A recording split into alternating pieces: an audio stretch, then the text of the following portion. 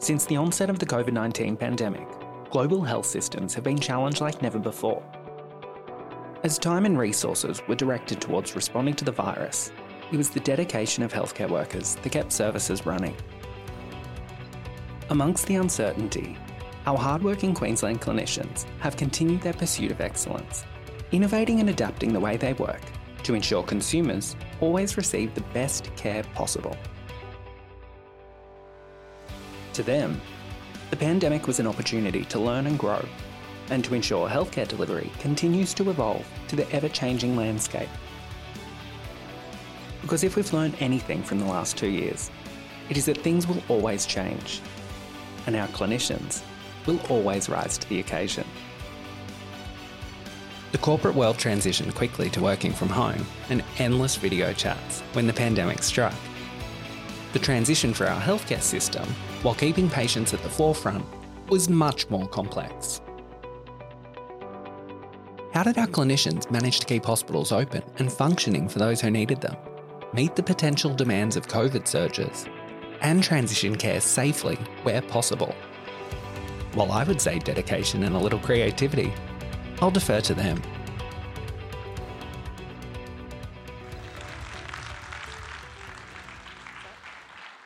So Karina and I are demonstrating that no matter where you are in Queensland and whatever context you are from, we have a framework that improved every aspect of our service delivery and may help your service and team.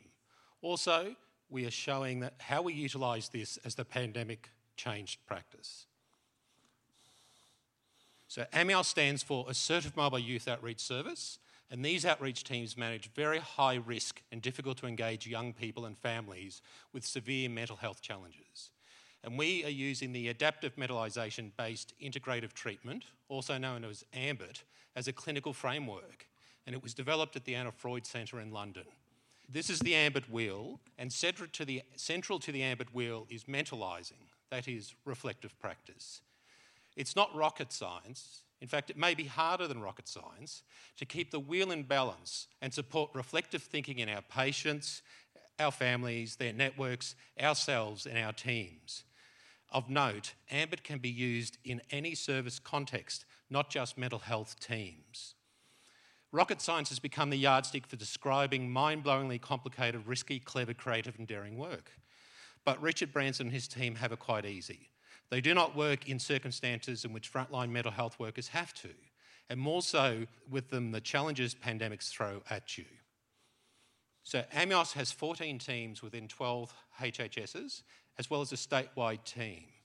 And AMBIT is a framework that has helped us focus and maintain flexibility in maintaining connection, as I said, of our clinical staff to our patients and their carers, to our teams, to networks around the young people, and adapting and learning. The emerging research shows COVID has impacted on the mental health of all cohorts. In young people, there has been worsening mental health wellbeing, increase in depressive symptoms, increased use of substances to cope, and increased suicidal ideation. As well, frontline clinical staff have experienced increased stress and worsened mental wellbeing. AMIOS patients and families are particularly vulnerable to developing an increase in mental health symptoms. With technology, our teams across the state have been able to share learnings, including transitioning quickly to texting young people and learning through lockdown of how to remain connected to our high-risk young people and families. As I mentioned, we've also used this framework to keep us literally on the road and moving and navigating different processes across the state through shared experiences of different HHSs. Thanks, Michael. I'm going to talk a little bit about how we did some of the practical aspects and strategies that we used underpinning the AMBIT framework to sort of keep us on the road, if you like, with some of the changes with COVID. So some of the first things that I think is really important is that we're community-based teams, and a lot of the emphasis at the beginning of the pandemic was very much around the hospital and how you navigated PPE in hospital situations. We had to really think about that in the community. We go to families and we see vulnerable young people who are sometimes homeless. We're an outreach service. We had to put in place systems that would actually help us navigate What do you do if someone in the household that you're visiting is unwell? How do you manage turning up to somebody's house in PPE or going to a park or transporting young people, which was a big part of our role, is to sort of transport young people to different venues because we work in such a sort of complex system sort of framework. We were able to sort of use our thinking together as services to sort of navigate some of that so that we were able to put in place strategies that would help us managing young people in the community. It was very overwhelming for our young people initially coming to the house in PPE. I think they've got used to it now, but a lot of the young people thought we were coming to the house with COVID because we were wearing masks, or then they had COVID because we were wearing masks. And, you know, what would their neighbours think when we rock up in sort of our full PPE equipment at the beginning? And that was sort of back in last year. That has settled down, but we still are struggling to navigate a little bit. With our young people, about 30% have underlying language and neurodevelopmental disorders, so it's quite hard when you're masked up to be able to communicate effectively. So we've had to really adapt the way that we do things visually and communicate in a sort of a different way. But one of the benefits that we have had is, particularly because we're statewide and we're connected, the learnings that we had in the southeast, we've had a lot more lockdowns in this area, were really helpful when our northern areas went into lockdown. So since this started, our learnings, we had troubleshooting sheets, we've been able to share with Townsville and Cairns, who went into lockdown after that we had, and transitioned really effectively with our learnings. The other thing that we did is, in terms of staying connected as a team, it's really important to enhance our communication. So we immediately changed to tracking live data. So we built some dashboards. That's just an example of some of our dashboards, state dashboards and individual HHS dashboards that looked at our changes, things like ED presentations, our inpatient admissions, diagnoses, and any changes that we're tracking over time with our diagnostic kind of categories, as well as gender and some of the interventions that we were having to use and adapt to as part of the pandemic emerged. Then we do something as part of the AMBIT framework. There's a tool called Thinking Together, where you put clinicians into buddies across the state, and they were able to use the Thinking Together tool when they had lost their sort of mentalising, when things became sort of overwhelming and very complicated. The Thinking Together is just a really simple and effective strategy to help people regroup their mentalising and be able to sort of solve a situation and work through and feel kind of connected to that teammate. We found that really helpful, and we use that a lot in navigating sort of complex cases and complex situations that happen out in the community that particularly can involve things like safety. Probably some of our biggest transition, though, was with our young people and their families. So because we're an outreach service, we actually fortunately already have iPads and phones available. So we were able to transition really quickly to technology with our group. So we immediately started texting more to sort of connect with our young people. We did offer online telehealth services. Interestingly, our young people haven't been very keen for that at all, but our families have. So we have an MBT parenting group that was run face to face and was evaluated very successfully, and we converted that online when the pandemic initially hit, and we've evaluated that and found it's just as effective. And in fact, the parents actually prefer it because it cuts down on the commute time of getting into the clinic. That's been really helpful because it's helped our northern teams where, although they haven't been impacted the same way we have with COVID, they're impacted by distance. And so being able to have an online program that's as valid as a face-to-face program has been really helpful for a lot of our northern teams who don't have sometimes their families have to drive an hour and a half into the clinic to see them. So it's been a really effective way, and we're trying both mixed methods, if you like, as our sort of a next research sort of endeavour around that particular parenting program. But we also quickly decided that we needed to transfer our learning to our young people and collect real data from our young people. So we've set up an online platform that's on all our iPads under RedCap, and we now collect patients' experience data from our young people. It can be every session or it can be every couple of sessions. They work very closely with their clinician, and because it's an assertive outreach, we do see them two or three times a week. And then we collect every 3 months a recovery and assessment scale that is put into visuals for the young person and fed back to them to help us sort of plan their goals for the next 3 months. The young people have loved this. They've loved giving the feedback. We weren't sure, because we have, I guess, young people who sometimes have engagement issues with services generally. We weren't sure if they would, what they think about confidentiality and trust and those sort of aspects of doing something like a platform where they put their information into it.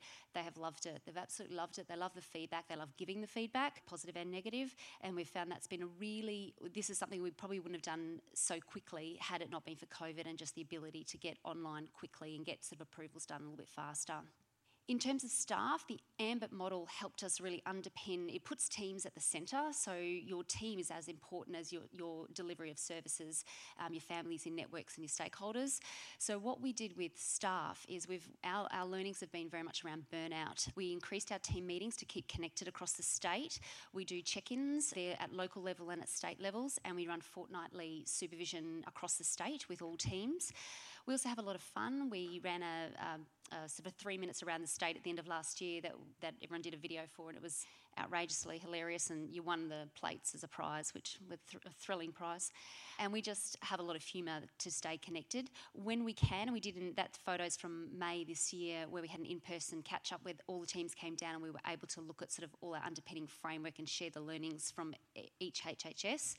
And we found that we had to really ensure and structure in leave. So a lot of the staff were not taking leave last year because they were holding off until COVID went away and they were planning on overseas trips. We have a lot of staff that aren't necessarily from Queensland, and in the end we had to really talk about, managing leave, and people didn't realise how much they needed the leave until they actually took it, and that was a lot of the feedback once they took some leave. But most importantly, we collect feedback from our stakeholders, our young people, our families, our sort of other services that we work with to inform our learning. One of the quadrants of the AMBIT wheel is learning at work and learning together.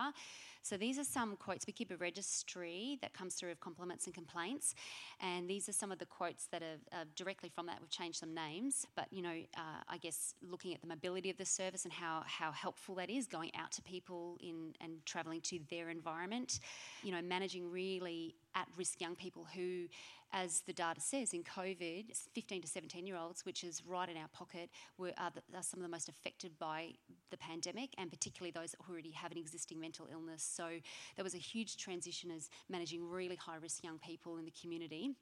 From the families, maintaining function of some of the young people and supporting them to keep jobs and maintain work, which can be really challenging in these times generally, especially when you've got extra sort of challenges in place, like holding masks. A lot of our young people don't like wearing masks. They find it quite difficult, so navigating all those is quite a challenge.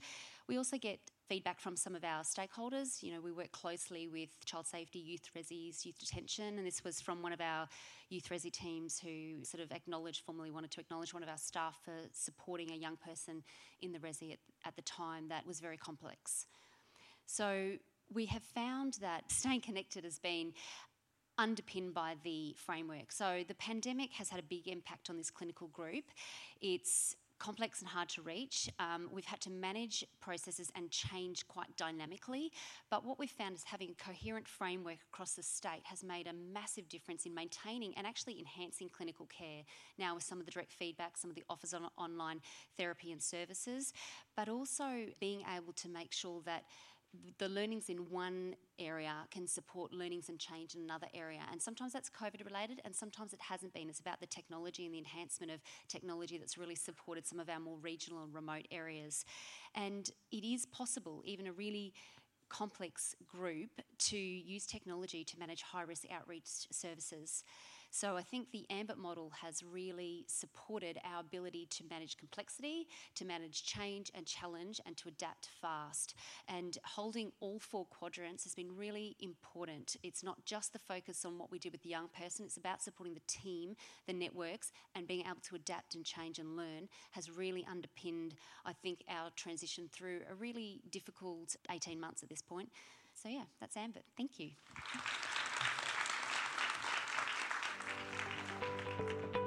As always, thank you for listening to our podcast and taking the time to learn about the wonderful work of Queensland's frontline clinicians. To continue the conversation, head on over to Facebook and let us know of any pockets of excellence you think deserve to be showcased. This podcast is proudly brought to you by Clinical Excellence Queensland.